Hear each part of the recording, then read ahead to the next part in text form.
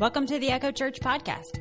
Echo is a group of people in Cincinnati, Ohio, who love Jesus, love hanging out, and are navigating the ups and downs of our faith together. We're glad you're here.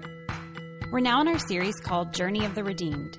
It's a study in the book of Luke, and as we explore the life of Jesus, we also examine our own journeys shaped by him.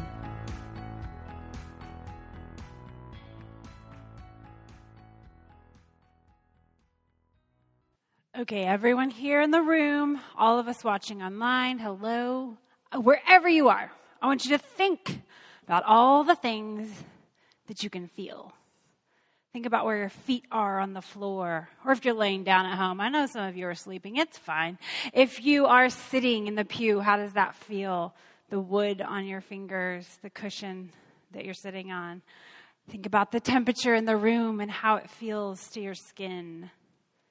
I'm sorry if it's hot or cold in here. It is a cold day today.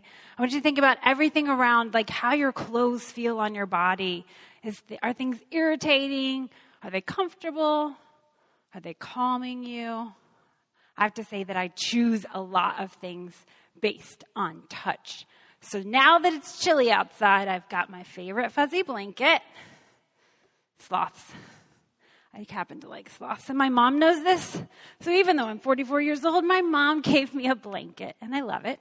And then I just feel comforted. I've got this very soothing. You'll see me sitting at home at night on the couch. I'm very snugly in my blanket. Other people try to steal it from me, so then Kaylin has to have her own blanket. I also put on my fuzzy slippers. My child bought these for me. Everyone knows I'm very tactile. I just like soft things. And I even like petting a soft bunny in our house. So we own a pet. My daughter has a rabbit named Willow, and she is the softest animal I've ever touched in my life. So I'm very excited that we have given it to her as a pet. She like snuggles up in a soft blanket, like soft things. I said this was like her senior picture. I just look over, I'm like, she's totally posed. I have to take this photo.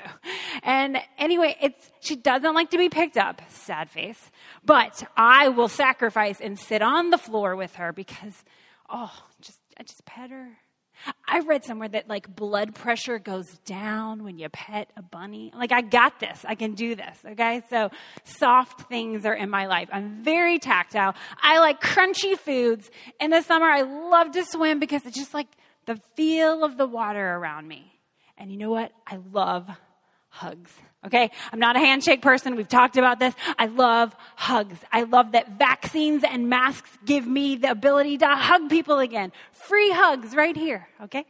I'm very excited for hugs. And I'm not alone. A study published in April of 2021 in the journal Frontiers in Psychology looked at the effect that positive touch has on other people. And there's been other studies, and this just supported the other findings. And they did an experiment where they had people hold a hand of a loved one, and then they were given shocks, which is always a great science experiment. But then other people were in the same situation, but their loved one was just sitting there, but not touching them. And then the third group was like their loved one was in the next room. And they found that the anxiety that these shocks brought on was like calmed because of holding the hand of someone else, that positive touch. Other studies have shown that physical and cognitive development in young infants happens because of caring, loving touch. And other elderly patients with dementia, that loving touch can bring a responsiveness, a calmness, an awareness to their lives. And finally, they have done studies since COVID-19 came into our lives because they realized there was this thing called touch hunger. And so many of us have experienced it this past year and a half and 2 years. How long are we in this now? Lots of us have experienced this. Even in normal times, not being able to see people and have that physical touch can be so difficult. But there was just a lot larger population that they could study during this time. And the University of California, Berkeley found out that there were just a lot more people being affected by greater stress, anxiety, loneliness, lower quality sleep, reduced satisfaction in romantic relationships, all because of these extended restrictions without touch. The Berkeley study also noted my preference. They said that a quick handshake doesn't actually help that touch hunger. You need something more meaningful. See, told you handshakes are weird. Okay, 2 weeks ago, the sense of touch was in the news again because 2 people won the Nobel Prize because they studied touch. They said it's the last sensory item that had really not gotten into the molecular study of it. Because, smell, you know where that comes from. Sight, you know where that comes from. Touch is all over. And so they just said they really could not narrow down and identify touch. So these studies were just groundbreaking. One of the guys, I'm going to say their names here. We've got Dr. David Julius and Dr. Artem Patapushin. They had done research independently. And I really like Dr. Patapushin because his team in La Jolla, California, they would poke individual cells with this tiny pipette. And they would try to see how the individual cells were reacting. And they kept trying to remove different things and remove a different protein and see if the cells responded or not. So they could finally narrow down which one made the cells stop responding.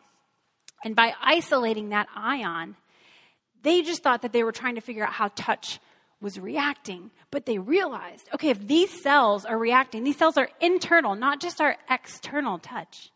And they said the way the cells are responding to touch affects blood pressure, bladder function, how our stomachs enlarge and shrink as we eat, and it could give us insight to associate with pain that comes from a damaged nervous system. And this guy was like, I didn't start out. I just kind of wanted to figure out touch. And he found all these different ways. And I was fascinated because I'm like, oh, I'm so into tactile touch externally. And my insides are doing the same thing. I thought that was so amazing. But all this talk of touch, I'm sure you figured out, is leading us somewhere today. We're going to look at 2 miracles that Jesus did. It involves touch and feeling. To recap where we are, if you want to head to Luke chapter 5, that's where we'll end up today. To recap, we are in our journey of the redeemed. We have watched Jesus begin his ministry. First, he was baptized by his cousin John. Then he went out and fasted in the desert for 40 days.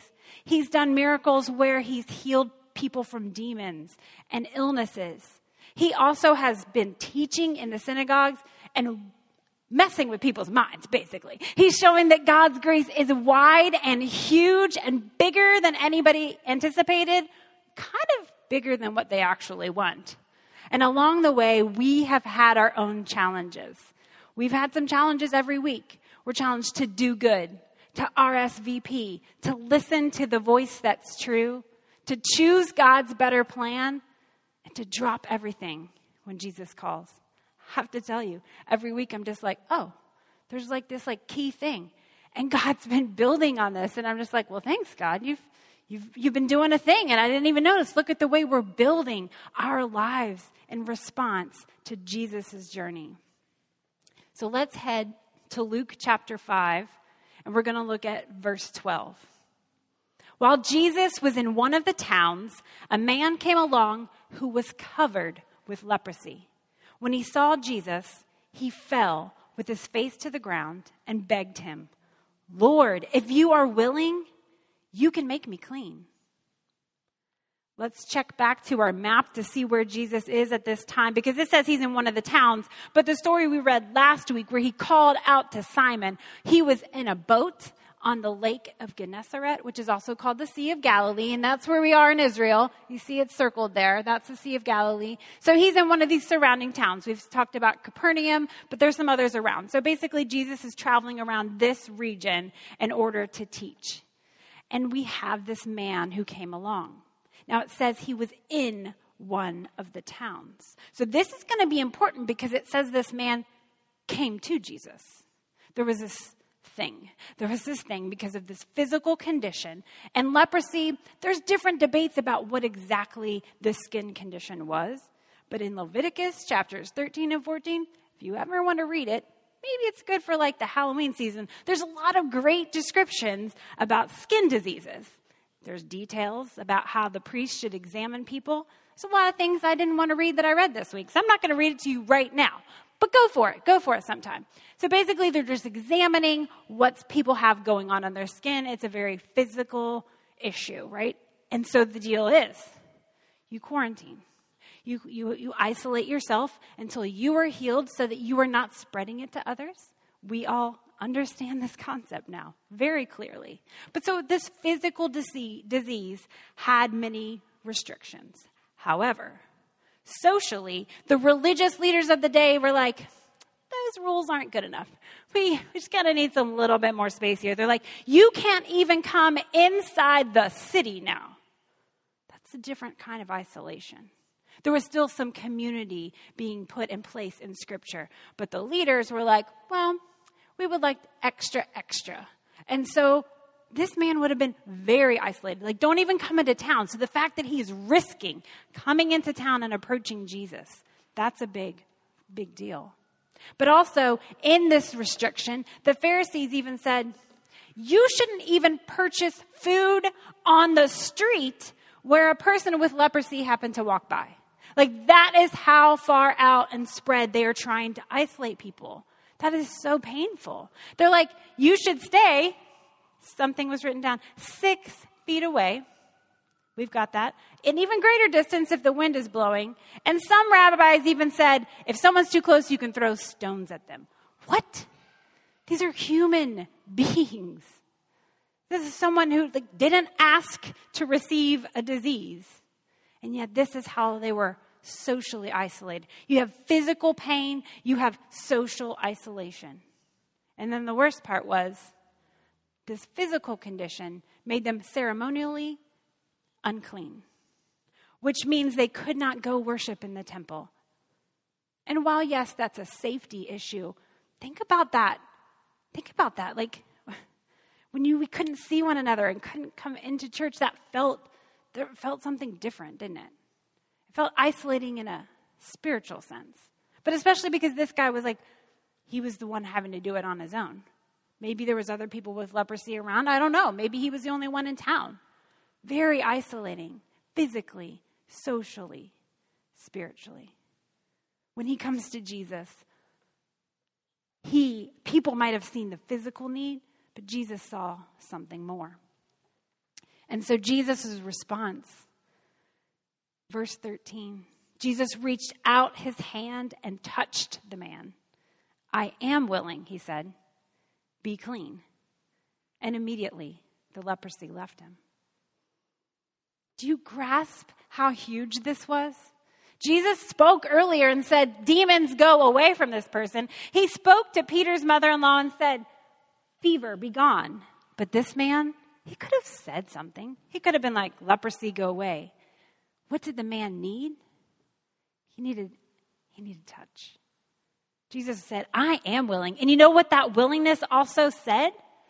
The man was like, are you willing to be even near me? Because I'm unclean. So if Jesus were to approach this man, guess what?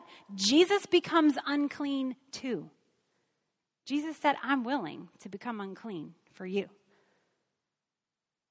And it wasn't against the law. Jesus wasn't breaking the law to touch someone with leprosy. It just would have given him an inconvenience, maybe for some time, to be unclean too.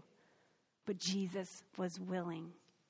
He knew that sense of social healing, that sense of spiritual healing involved a lot more than just his physical pain. Now, also, if this man had gone into town, then Jesus' healing was kind of protecting everybody and kind of putting him back into the social setting, if you see. Jesus sent a very clear message because Jesus was willing to be a part of this man's social, spiritual, and community life. He was staying close. Let's move on to verse 14. Then Jesus ordered the man, don't tell anyone, but go show yourself to the priest. Offer sacrifices that Moses commanded for your cleansing, and that will be a testimony. Yet the news about the man spread all the more, so that crowds of people came to hear and to be healed of all their sicknesses. So Jesus often withdrew to lonely places and prayed. So this is interesting because part of the requirements in Leviticus was like, if you are healed from this disease, that's why we're not really sure how, sometimes we have the leprosy may not have been terminal. It may have been this temporary situation. You would have to isolate for so many days. You would have to make sacrifices. And then finally you go to the priest and he's like, you're good. You can come worship again. There was this whole process. So Jesus is sending him off to do that. But perhaps he was also sending the priest a message like, look at what's happening in your town. There's something new going on in this area. There's something special, miraculous going on here. There's a supernatural event. But Jesus said, don't tell anyone. And maybe he was trying to be like, just go, just get healed or, get approved. You're going forward. But then you saw what happened as a result. Everybody started to find out. And maybe, like we said, maybe he was the only man in town with leprosy, so people noticed. Or maybe he was like, I couldn't hold it in. I just got really excited. I had to tell everybody that I was healed. We're not sure. But you saw that then Jesus had to keep pulling back himself. He didn't really want to pull back, but it's like the more crowds that came. We said that Jesus had this mission and that he needed to go places and to do certain things. And I'm sure it was so hard, as we said before, to look people in the eye and be like, I've got to go on. And so maybe I'm telling the guy, like, please kind of keep it low key for now. I'm not ready for the crowds. I'm still trying to fit this one-on-one interaction with people. So I don't know, maybe Jesus did that in order to be like, to protect his own heart, to have to keep saying, I want to help you, but I've got to keep going. So then we come to verse 17, and we've got a whole new miracle. There's a whole nother day here. We've got Jesus teaching, and now we've got Pharisees. So we're going to talk about them as we keep reading in Luke. We're going to see that the religious leaders are the ones who have, they have the knowledge, they have the wisdom, but they also have been taking it upon themselves a little too highly. That's what we read about in Luke, is that it's okay to lead, but their leadership turned from humbly serving God to feeling like, I've got some kind of power here. And they were using that power and that status in a way that was not following God's plan. And so they're always going to keep bumping up against Jesus because Jesus keeps preaching this wider grace, and they've really tried to narrow it in so it helps them feel special. So we've got some Pharisees and teachers of the law, and it says they had come, verse 17, from every village in Galilee, that whole box that we looked at, like this whole region, they had gathered to follow Jesus, not because they wanted to follow Jesus, because they wanted to critique Jesus. And it says the power of the Lord was with Jesus to heal the sick. So again, we're noting this isn't Jesus doing something out of his own human power, but was God's Spirit. So the Pharisees, they showed up. And this is their point, is they were like, who is preaching about the kingdom of God here? And why is he saying something different than what we've been telling people? Verse 18, some men came carrying a paralyzed man on a mat. He tried to take him into the house, so now we realize Jesus is in a house surrounded by all these people. They tried to take him into the house, but they could not find a way because of the crowd. So they went up on the roof and lowered him through the tiles in the middle of the crowd, right in front of Jesus. There's many people who've tried to depict this, and I really like this artist's work. He's a French artist, and this painting was done somewhere between 1886 and 1896. His name is James Tissot. If you could click on the photo for me, that would be awesome. And so we can kind of imagine, do you see the way he's coming down? I know it's a little dark here, but if you see the religious leaders gathered around, I like that this painting emphasizes that. And you can see how nice the house is because the tiles, that's going to tell us something. If the roof is made of tiles, then this is a nicer home. This is someone who is wealthier. So we can imagine, I'm sorry my microphone keeps slipping today. If we can imagine that we've got not only the religious leaders, but they're in a very wealthy home. So these are people of influence in their town, or they think they have influence. They're the ones that are higher up in society gathered here. And so you might imagine that they're like, we're here to talk, probably debate with Jesus. And people are outside, like the miracle workers inside. Let's get in. And they're like, nope, not coming in my house.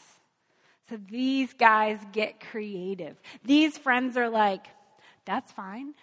We want our friend to be healed, so we're going to make a way and go on to the roof. And can you imagine, do you have those friends in your life? Do you have those friends in your life where you're like, I'm going through something, and they're like, I don't care, we'll figure it out.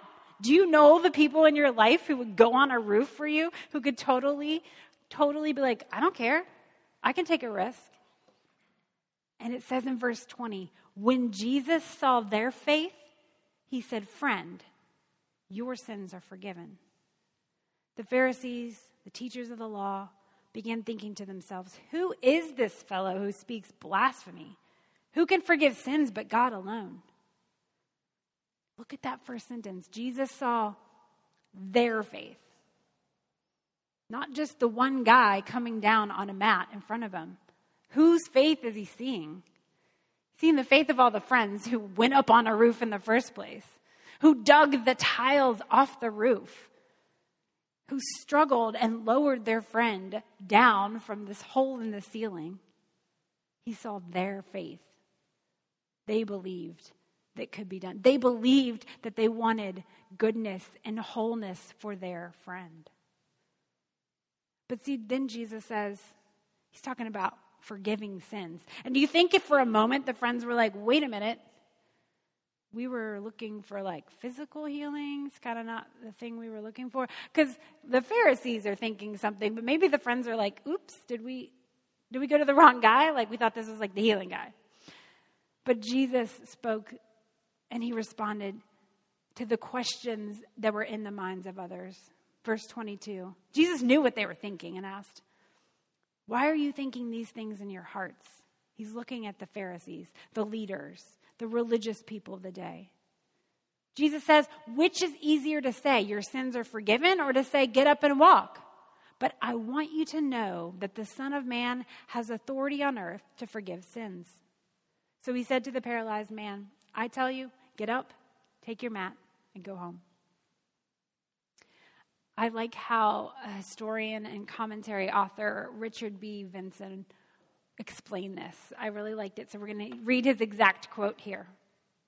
So he's like, Jesus always liked to throw out these things to the religious leaders.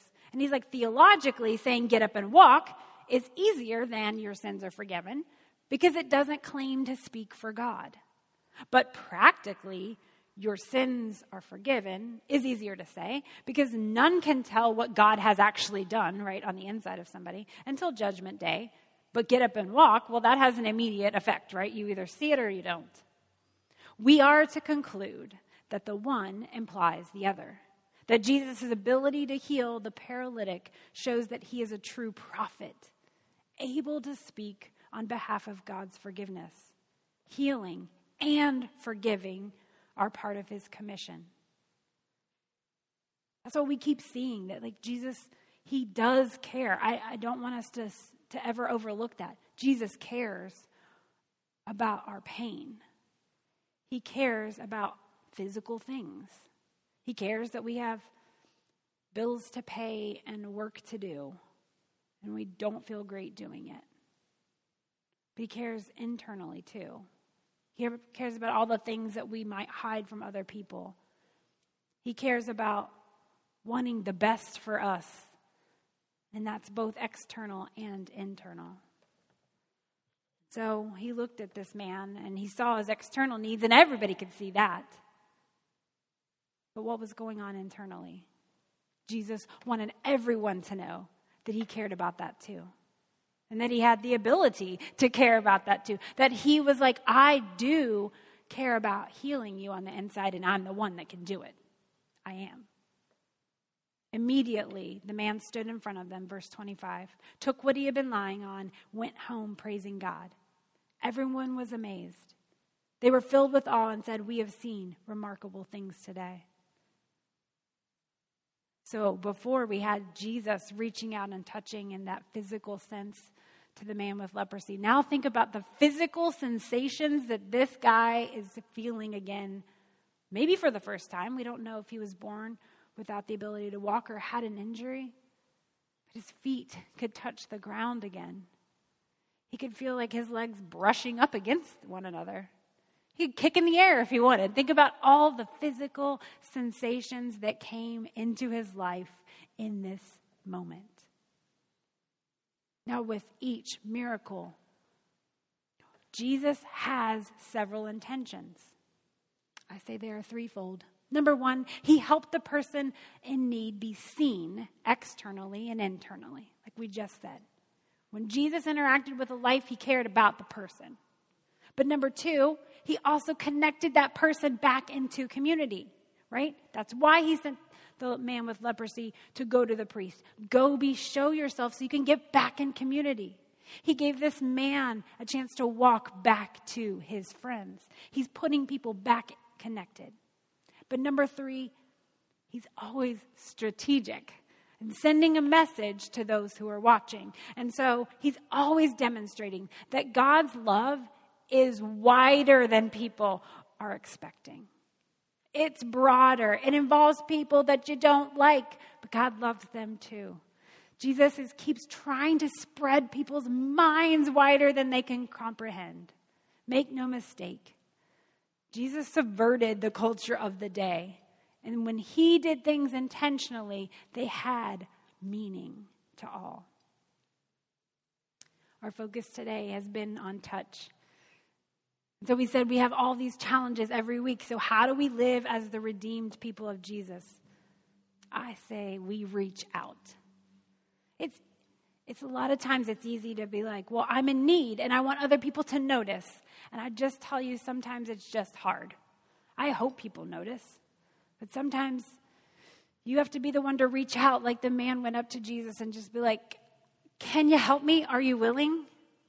And I know it stinks because it's like, I want people to notice when I have a need and come see me, right? I don't have to say it out loud. But every once in a while, we have to be the ones to reach out and say, I need a hug.